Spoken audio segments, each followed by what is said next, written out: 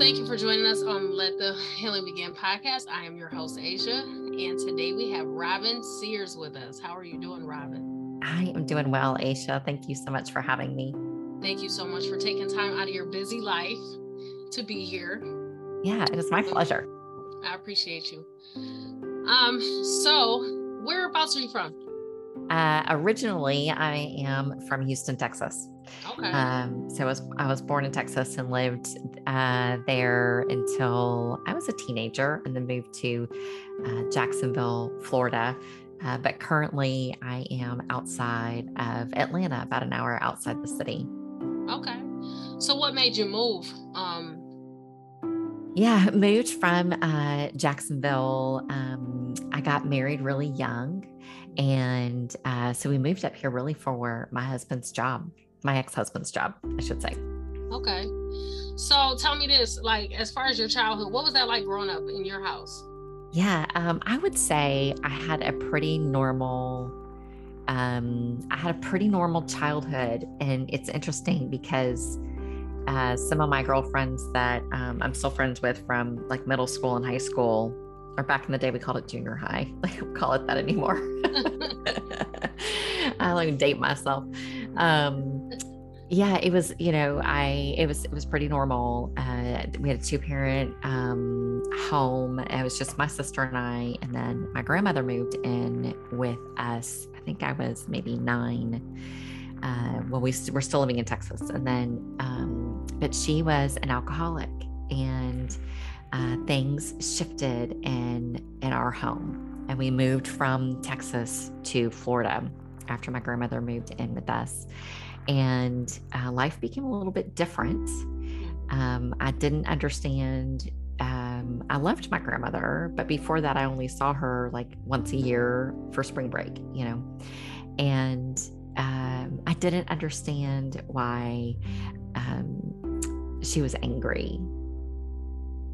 And so things shifted for me. She loved my sister, but for whatever reason, I just was not the favorite or anywhere near it. And I just remember her just being unkind. But, as an adult, I look back and I think she was really unhappy. And she turned to alcohol to just numb the pain. Now let me ask you this. Would you and your sister ever talk about this? Yeah, we did. My sister, she's 4 years older than I am. And we always just kind of joke because I am more mature than she is. And she readily admits this as well. So I'm not saying something that she wouldn't agree with, but I grew up a lot faster than she did. And so I don't know. But yeah, my sister definitely saw it. My parents saw it. And my mother, I think, tried to be a buffer. And my dad, I think, just stuck his head in the sand. That was his mother. And he really just kind of stuck his head in the sand. Now, let me ask you this. With that being your dad's mom, was she like that towards him as well? I think my dad he was the middle of 2 brothers, and they had a very different lifestyle and upbringing than we did. My grandparents lived in New York City, and they traveled a lot. And my dad and his 2 brothers actually went to boarding school from a very young age. And I remember my dad just always being scared, and he hated it. He wanted to be at home with his mom. But she really wasn't all that interested. So I think it just was something about her that maybe she just really wasn't all that interested in being a parent.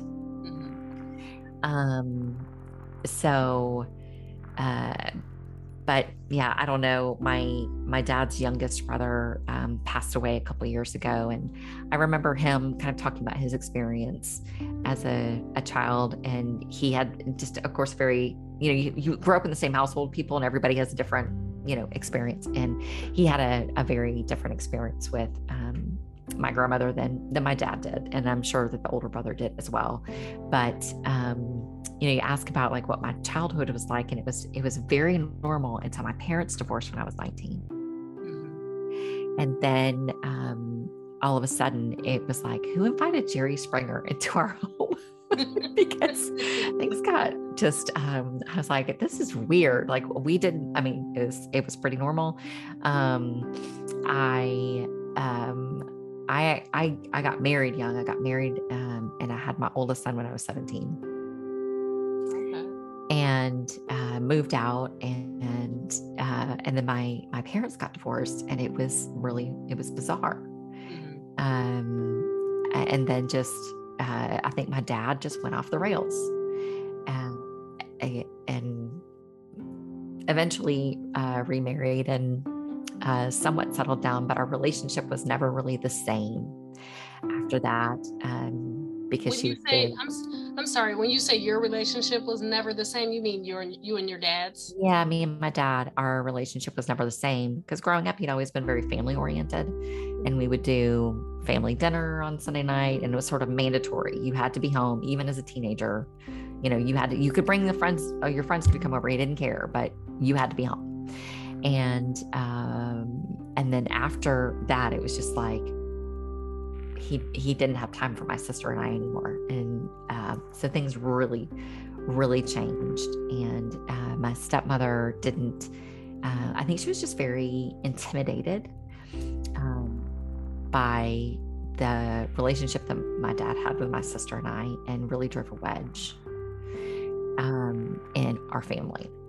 And I handled it differently than my sister did. My sister did not handle it well, and has subsequently just really struggled with alcohol herself. And she's in recovery, which is fantastic, but it created a lot of just challenging relationship issues,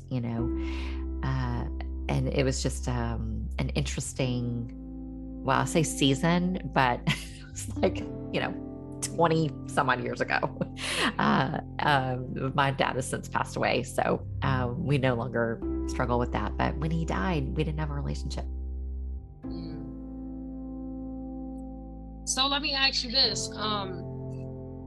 When he passed away, and I'm sorry for your loss, when he passed away, with you guys being like not close anymore, how did you take it? Gosh, that's a great question. I had been grieving the relationship with my dad for probably 20 years. And so when he died, I felt like I had already grieved. And so I didn't really have any grief left. Now I got another question for you, because I talk all the time about like with different clients and stuff about like grieving people that are still alive. And grief, what's tricky about it is it's not only people that we grieve. We can grieve a lost job, we can grieve an old house, like it's so much that you can grieve. And also like we can grieve people that are not even dead yet. So tell me what that process was like. How did you manage to get through that?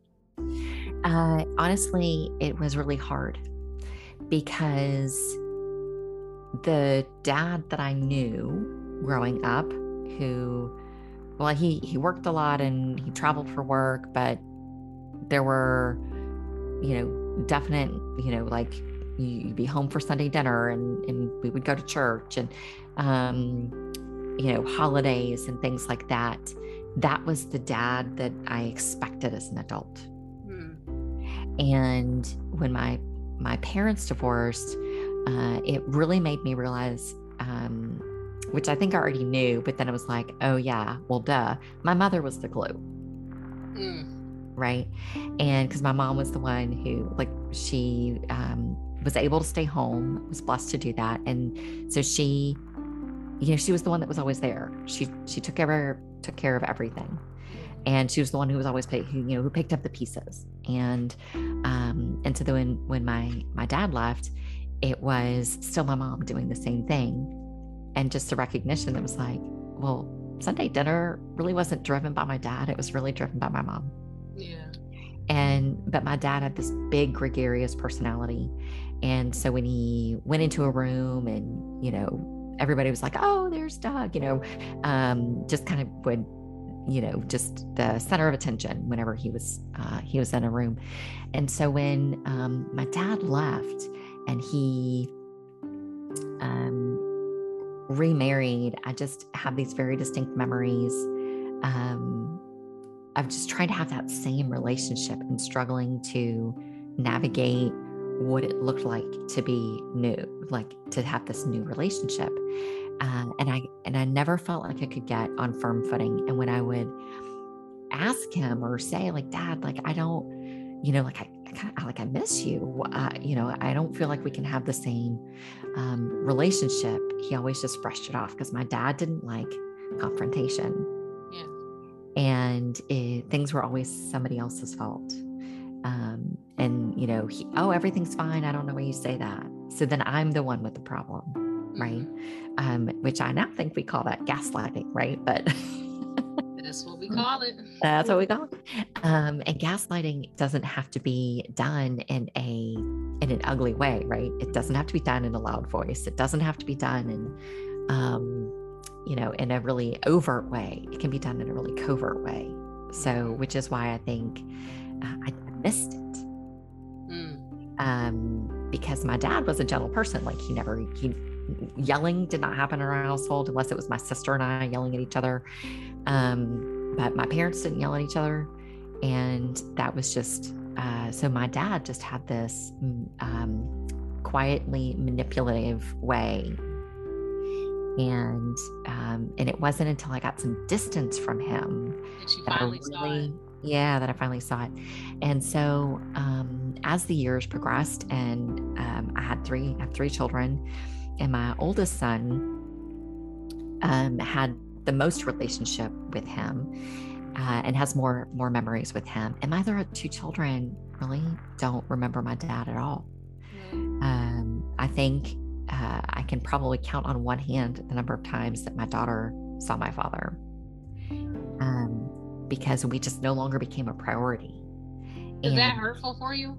Oh, incredibly so, because I always thought that, my dad would be this great grandfather and he would come to all the things and do all the things. And then he couldn't be bothered. I'm sorry. Do you think that was because of his wife, or he just kind of lost that sense of family? Well, I think it was definitely part of it was his wife. And I think she just felt threatened by, just our relationship. And she didn't really have the same relationship with her children. And instead of us being a bonus, like I have two stepsons and I look at them as a bonus. They are a gift to me. Absolutely. And if my husband needs to go spend time with them alone, please invest in your relationship with your children. Yes. I could never imagine putting a wedge. And it's a really sad truth. It's sad that, and I know it doesn't just stop at women. Like I'm sure there's some men too that are insecure. Yep.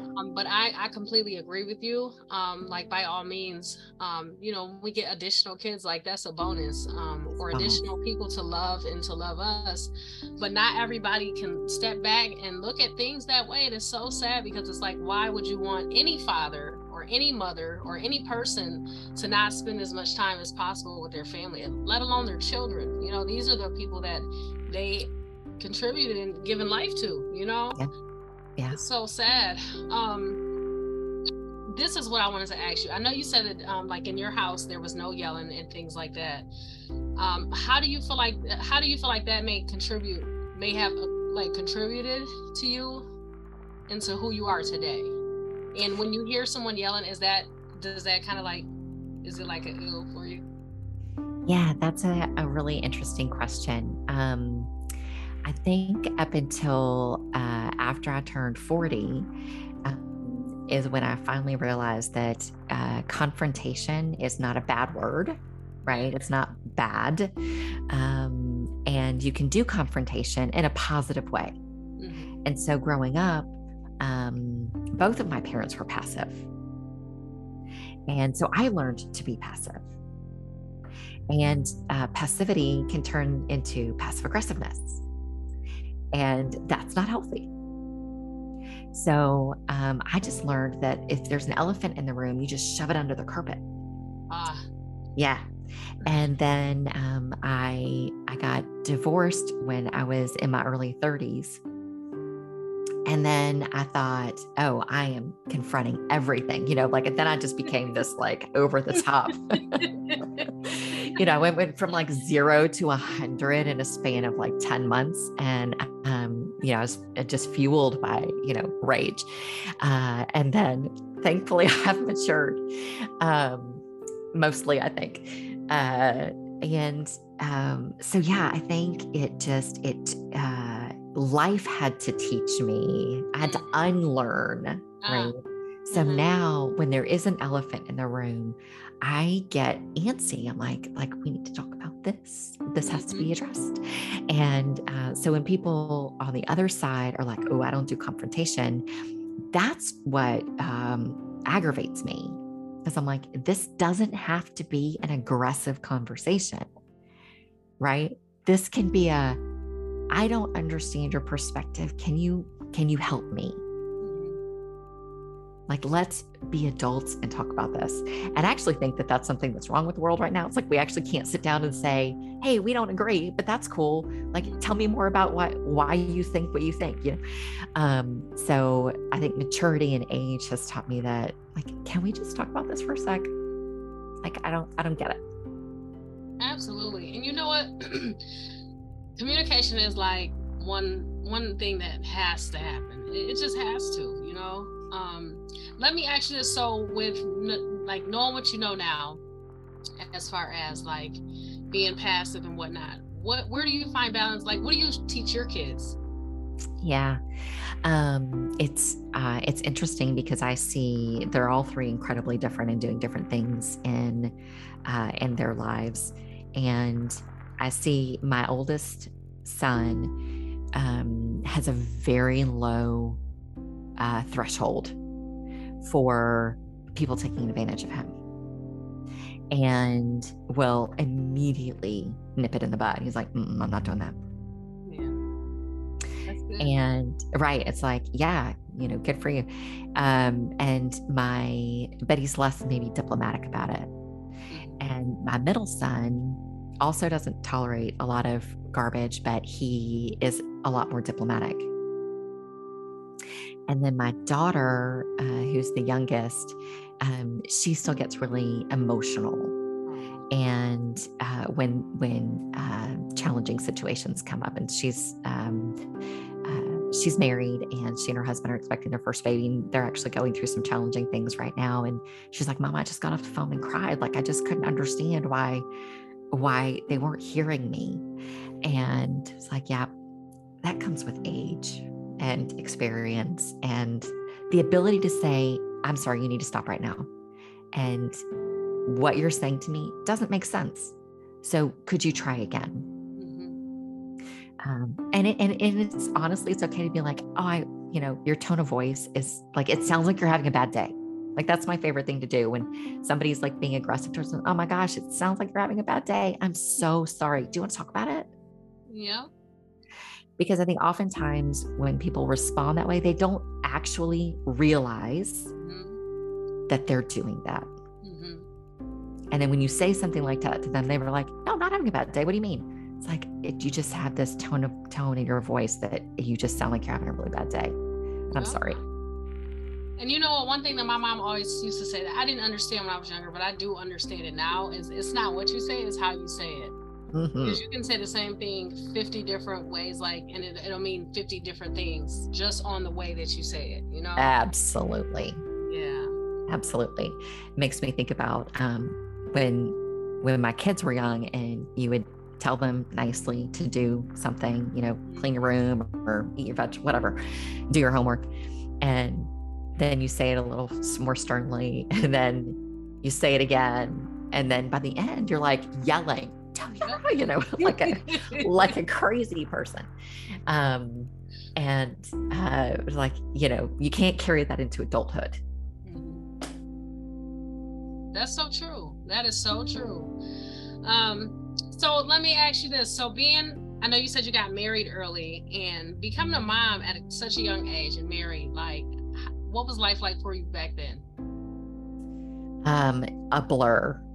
It was, it was challenging. I was a senior in high school, and we got married, and I ended up finishing high school. Our local community college had a high school completion program. And so I ended up finishing high school a little bit early. And then I started college.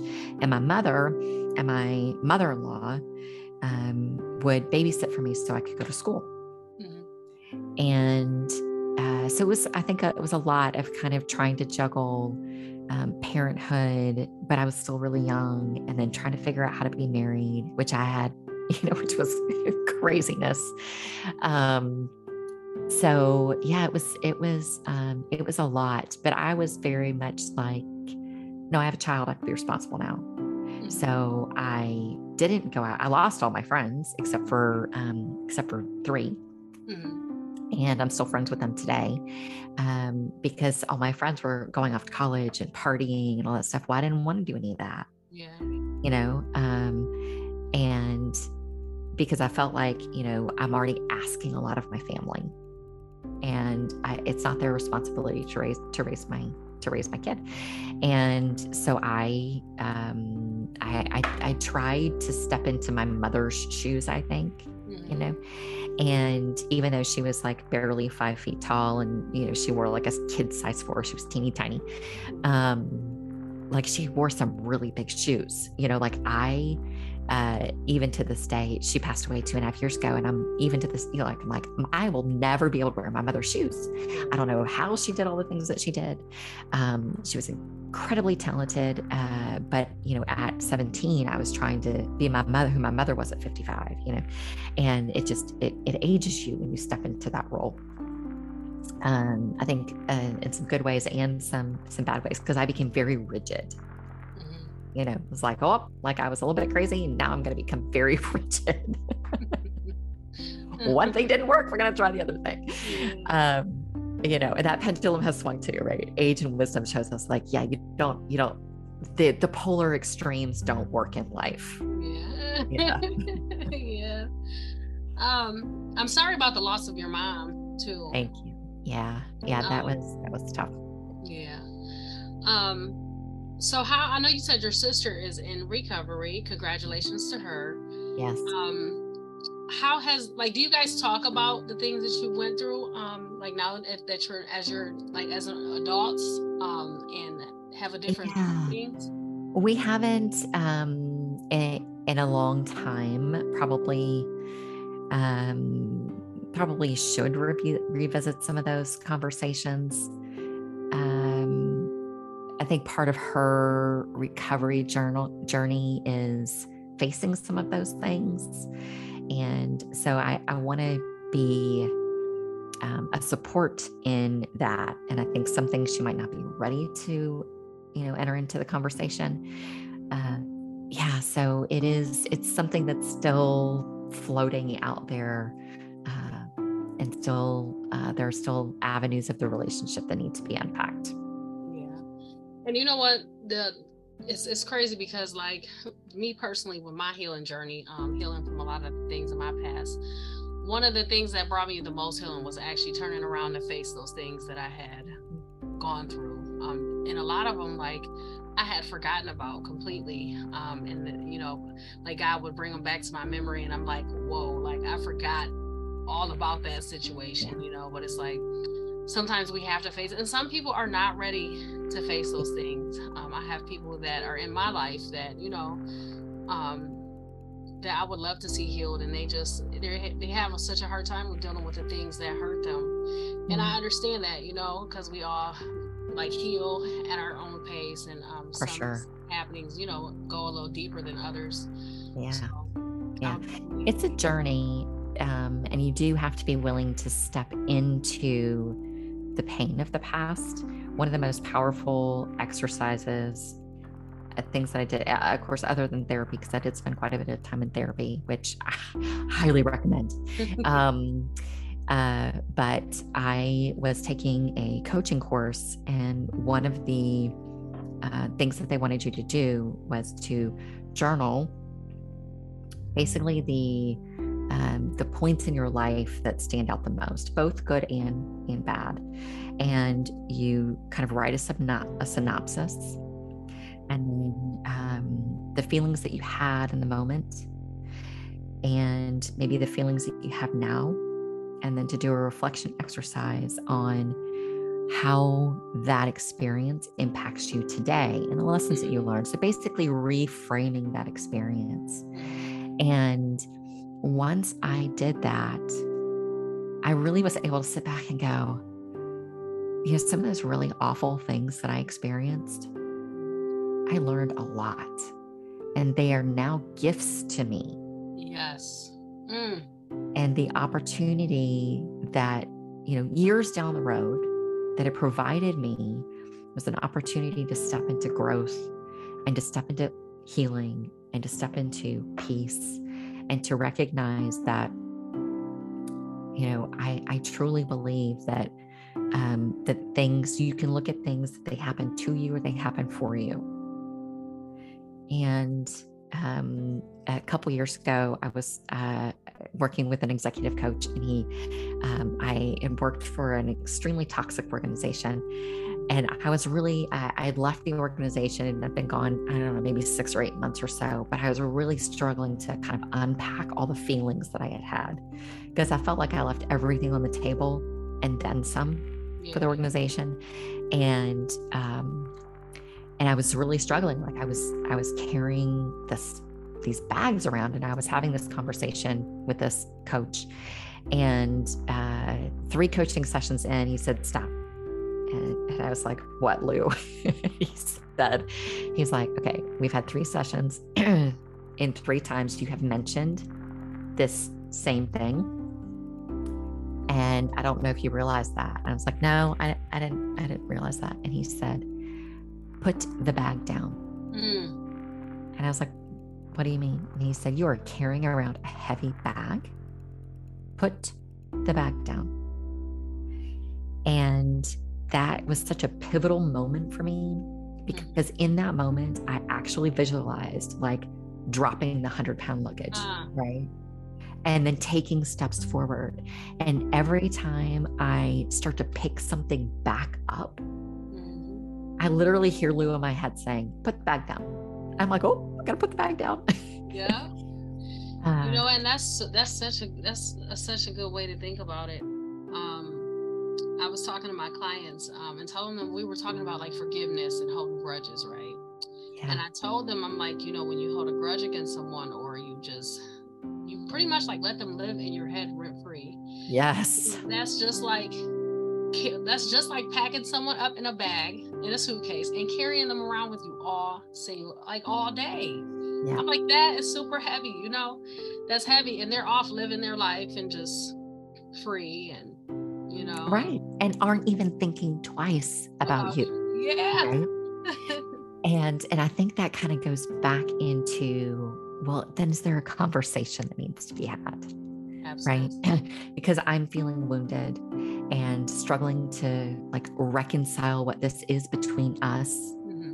So then I have an opportunity. I can carry the bag around and be angry and hurt, or I can put the bag down and say, hey, like, this is how I experienced this situation, and this is how I'm feeling in the moment right now.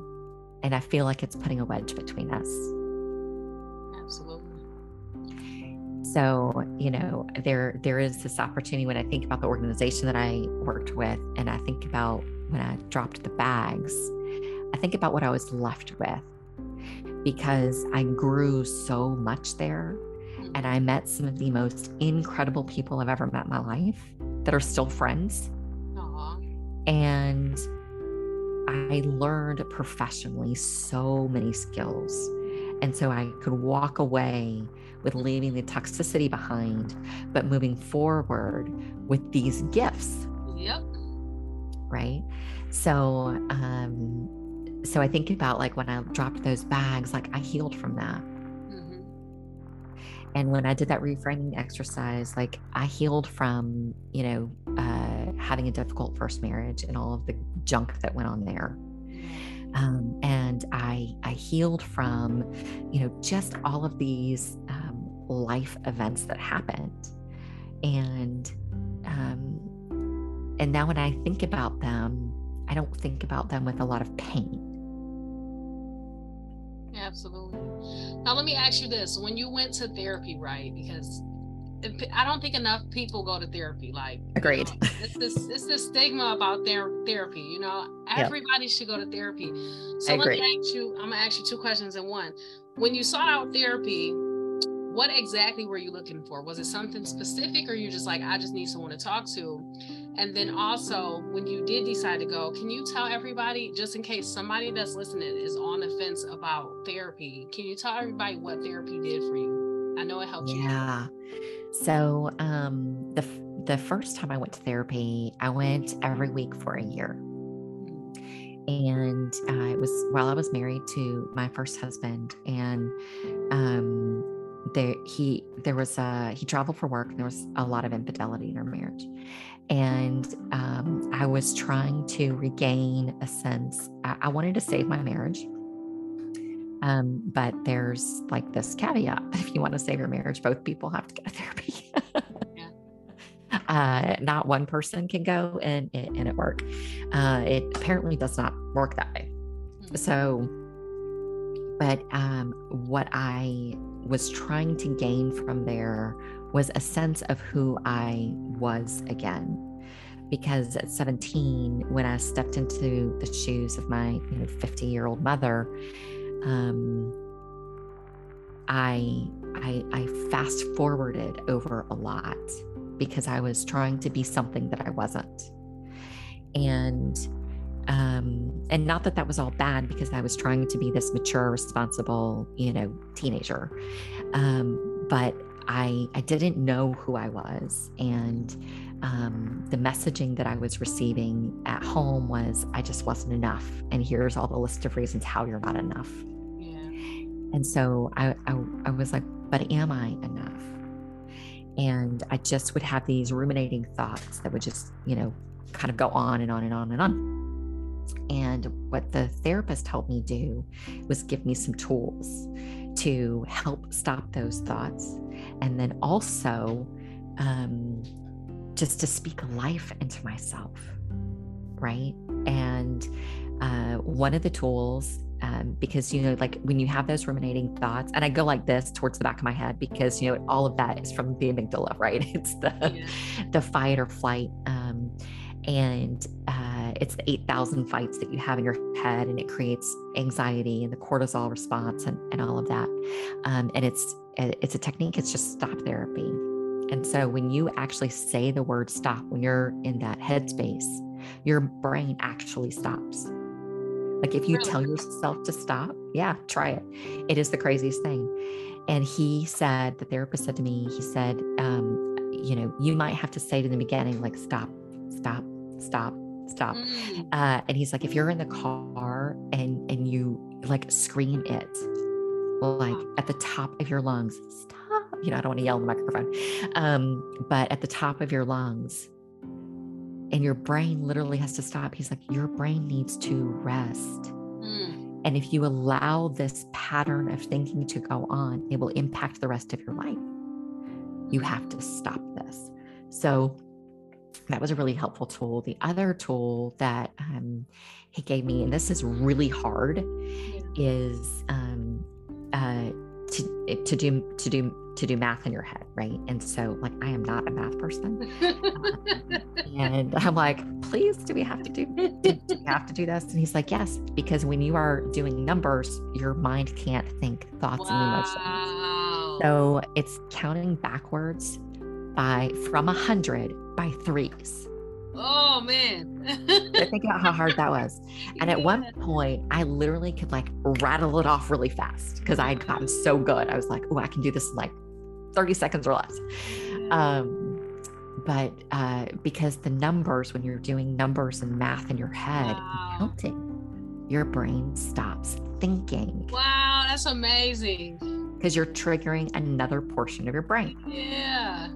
So those were some really helpful things that I learned in therapy. And then also just to continue to pursue myself with the same kind of kindness and empathy that I would give to a friend that was hurting. Absolutely. Yeah. And sometimes I think, we think that that's a weird concept and that we don't deserve that same kind of love and self-care, but we do. And it is the old adage, right? You can't pour from an empty cup. Yep. And what does filling that cup look like? It's different for everybody. I love a good massage like the next person. However, I love, one of my very favorite things, and one of the ways I try to fill my cup every day, is I love to have my cup of coffee first thing in the morning outside early to watch the sunrise. And that sets my day. Yeah. It's a moment of gratitude. I have a devotional that I like to listen to every day. And so I'm watching the sun, I'm listening to the birds, I'm listening to my devotional, and I'm, sitting in a place of gratitude in that moment for the opportunity. Yep. Like you said, it sets the tone for the whole entire day. That's amazing. Yeah. I'm going to try that number thing. I'm telling you, that is amazing, because if you think about it, and as you were telling me about it, I'm sitting here counting, and everything else just like shut down. It just shuts down. That. Yeah, it shuts down. And it's challenging. You don't think, well, how hard could it be? But, counting backwards by threes is actually pretty challenging. It is. I think I only got to 94. I also feel like you can't sleep at night, and your mind starts going. It's a great way to help shut your mind down. Wow. And at some point you can go back to sleep. I like that. Thank you. That is so helpful. Yeah. So let me ask you this. When you started going to, no, let me back up some. So anybody that's on the fence that's listening right now, as therapy goes, what would you say to those that are maybe worried? Maybe, how some people may worry, like, oh, this therapist may judge me, or I don't want to seem crazy, or what advice would you give to somebody that's straddling the fence about going to therapy? I would, one of my very best friends is actually a therapist. And what I would say to somebody who is struggling is just to rip the Band-Aid off. Do it. Have the phone call. Do just a meet and greet. Like, a lot of times you can just kind of like, I don't, maybe you're not the right fit for me. I don't know. But just to step into that space, you will not regret it. There are so many incredible therapists out there doing phenomenal work that can really help you heal from the past. And I think, that's the difference between like coaching and therapy, and, there's mentoring, they're all different modalities, and they all have their own place. And when you're really trying to heal from things in the past, trying to wrestle your anxiety and figure out, like, how do I overcome this, get a handle on it? A good therapist is the absolute best way to go. And so I would just encourage you to rip off the Band-Aid. And if you're afraid to go by yourself, have a friend drive you. They're not going to be able to sit in the office with you, but they can be there as a source of support. Just go. Thank you for that. So when you started going to therapy and stuff, how long did it take you to notice that, like, you were starting to heal? Yeah. So the first time I went for about a year, and I think I left that year definitely stronger and able to see things in a different perspective and accept my responsibility, the parts that I was responsible for in my marriage. You can't fix somebody else. You can only fix yourself. You can't change for somebody else. You can only change for yourself. So the opportunity to recognize and to own my own parts, because it takes two people to break a marriage. And even though I was not unfaithful to my husband, I did have an attitude, right? Like, there were things in the marriage I was contributing to the division in the relationship. So it gave me an opportunity to own my own part. And after that, I mean, we stayed married for probably another 7 years.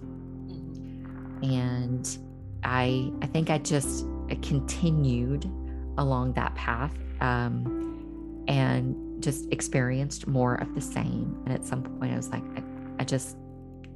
I'm going to end up on that TV show, Snapped. That's like, I had kind of hit that wall in my relationship where I just thought, I can't do this anymore. It's no longer healthy. It hasn't been healthy for a long time, but I wanted to do everything in my power to save my marriage, and I couldn't. And ultimately I feel like, God removed me from that situation for a purpose.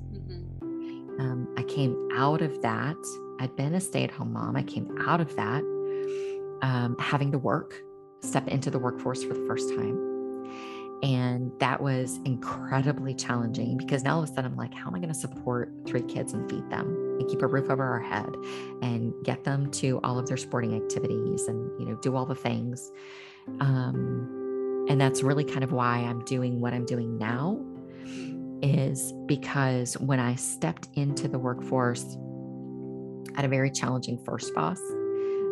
But the second man that I worked for, he and his wife, were mentors to me and really helped me heal. I did a lot of healing when I worked for them. And part of that was, and I may actually get emotional when I talk about this, but my boss, he and his wife, they were so incredibly kind. And I came out of a very stressful marriage where nothing I did was right. And my husband would tell me, like, if you worked for me, I would fire you. So I thought every mistake I made, I was going to get fired, right? So there was this tension that I took into work. And I'll never forget, like, I made a mistake and I was sitting at my desk and my boss came up and he just very kindly was like, oh, hey, next time do X, Y, Z instead. Just very chill, very calm, very educational. Like, the delivery was just like, oh, hey, do this instead next time. Like, no big deal. We fixed it, And he walked away and I sank down into my office chair and hid behind the monitor and I cried. Aww. Because he was so kind. Yeah. And he and his wife are still very dear people to me. And that really helped me see, like, there are good people in the world. And it's okay to be broken. It's okay to go to work broken. But we have to see each other as human beings. And we have to be able to say, hey, you made a mistake, but you know what? We all do. And literally, there's pretty much all mistakes can be fixed, right? There's a solution. Yeah. So I don't know if that answered your question. I might have got off a little. No, that was good. You almost made me cry because you know what? So many times, like, we are in these toxic and just these relationships that tear us and break us down, right? Especially like with those of us that have been married. Like, a lot of times we get in these marriages and we feel like, I'm in this for the long haul. This has got to work, and oftentimes we get, like, just used and accustomed to not being treated right. So when we are, crossing paths with these people that do treat us like we're human and do come from a place of empathy and a place of care, it's foreign to us, Yeah. And so I definitely understand that. So let me ask you this, because I know, with you having supervisors and bosses like that, I know you fell in love with the work that you do. What were you doing for work when you were in that space? So, it's interesting. People say that, like, I see it on LinkedIn all the time. Oh, people don't leave jobs, they leave bad bosses. And I'm like, well, that's actually not true. I adored my boss. I adored his wife. I loved working for them, but I just didn't enjoy what I was doing anymore. And I was working in the insurance industry and commuting, and it was tough with 3 kids, and it was like a 45-minute drive. And I found I was missing a lot. And just trying to get, sports, and they were one in high school, one in middle school, one in elementary school. Oh, And yeah. so, it was just this constant struggle. And I was relying on my oldest son who could drive to do for the other two, which also isn't fair, right? It's not his job to be a parent. And so, it just became, I had an opportunity to get a work from home job. And so I took it. But when I told my boss I was leaving, I sobbed. Aww. Because I didn't want to leave them, I needed to take this other opportunity. And so, yeah, they're just dear, dear, dear sweet people, and still impacting the lives of others, right? Like they're in leadership in other organizations, and they're doing these same things for other people. And I think that was a lesson for me, is to treat the people that you're working with like they're human beings, and they're struggling through the exact same things that we are struggling with, right? Absolutely. Like, ultimately, like the human experience should bring us together, not drive us apart. Absolutely. Yeah. And so part of the work that I'm doing in working with single mothers is to be a bit of a mentor and a source of encouragement. Because I was so encouraged in that season, not only by my boss and his wife, but also I had some really good friends who stepped into the gap and helped me with my children, and were a positive sounding board, and wouldn't let me get away with garbage, right? Like they're like, okay, Robyn, like dial it back. Yeah.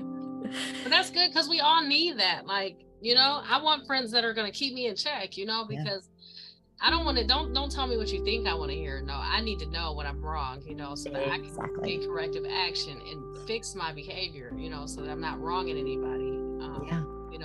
Because we're friends, you don't have to put up my crap. Like, tell me, so I can get right. That's right. It's like, you can tell me that I'm, being a knucklehead. It's totally fine. Yeah. So before I close this out, I want to know you say and you kind of got off into my next question. So what is it that you do now? And you want to tell everyone about that? Sure. I have a podcast too. It's called Above and Not Beneath. And that actually comes from Deuteronomy 28:13. And it's a prayer, part of a prayer that my mom used to pray over my sister and I. And it's, you're the head and not the tail, you're above and not beneath, and blessed are the fruits of your labor. So she kind of married these various scripture verses. And I think at my lowest points, I would just remember that. And it was like, the word says that I am above and not beneath. And when I was at my lowest, thinking that, I was like the gum on the bottom of the shoe, that was the world telling me a lie. And so that gave me strength and hope. And so I started a podcast also, just to provide encouragement for other people, predominantly, I think my audience is mostly women, but it's universal, right? Hope and encouragement is universal. It's part of our shared experience as human beings. And some of the other work that I'm doing is doing some group coaching. And I use a method called positive intelligence. And what I love about it is that it addresses the way we self-sabotage and that inner judge. Oh, that's good. Yeah. And so that's a whole nother rabbit hole that we could dive down. But there's that inner judge, that inner critic, when we can get a handle on it and put it in its place. Sometimes it's a warning signal, right? There can be a warning, and it's like putting your hand on the hot stove. That is helpful for 1 second, be like, ooh, that's hot.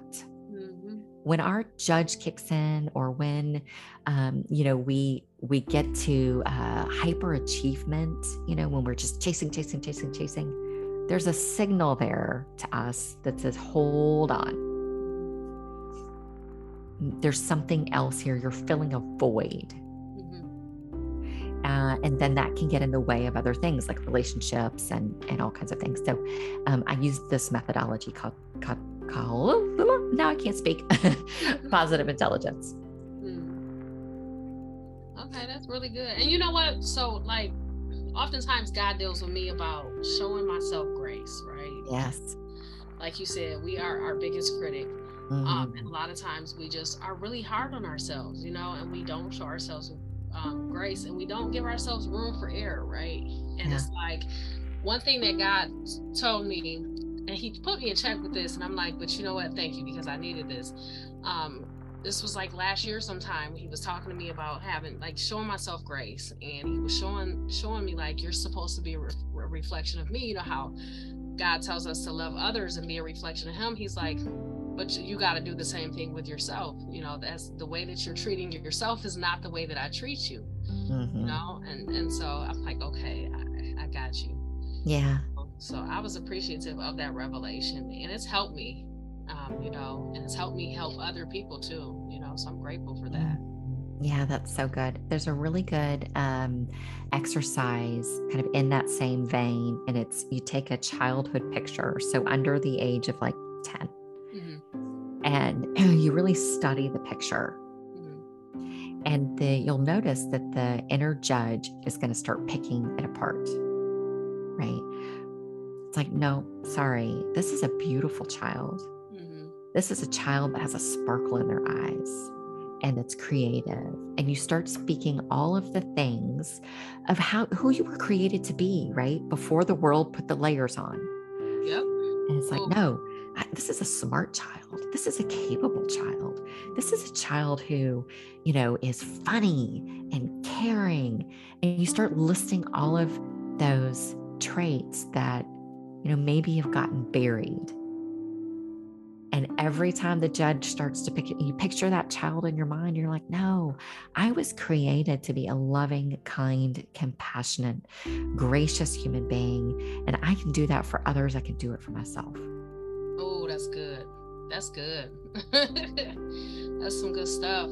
So one last question before I close this out. If people want to work with you or want to reach out to you, how can we find you?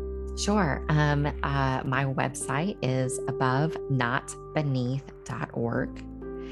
And the podcast is listed there. It's a little bit under construction, but hopefully in the next couple of weeks, I'll have an opportunity where you can book a coaching call with me, but also the Positive Intelligence, there are 2 assessments that will help you see, assess what your top 2 inner critics are, what your top 2 saboteurs are. And it's kind of it's kind of fun to go down that rabbit hole. When I first did it, I was like, yeah, this is whatever, this is not it. And then I started really researching and reading, and I was like, oh, I totally do that. Like, this is absolutely me. But it's been really helpful on my journey to just to recognize and to become more aware of, my thoughts and my feelings, and our thoughts drive our emotions. Yep. And when you can start to just kind of have some awareness there. So yeah, those things will be on the website. Oh, that's good stuff. Okay. I want to thank you again for this. I appreciate you, man. This episode, I all the other guests better watch out, because I don't know, this is a pretty good one right here. It's been tremendous fun, and I am so deeply grateful to you for having me on. No problem. You're welcome back anytime. Yes, I would love that. Okay. Thank you so much for joining us once again on Let the Healing Begin podcast. Please head over to the t-shirt and hoodie store and support us at www.greatergrowthllc.com. You can also support us by heading over to Amazon and purchasing a copy of Back in My Day by Asia Wilson. And until next time.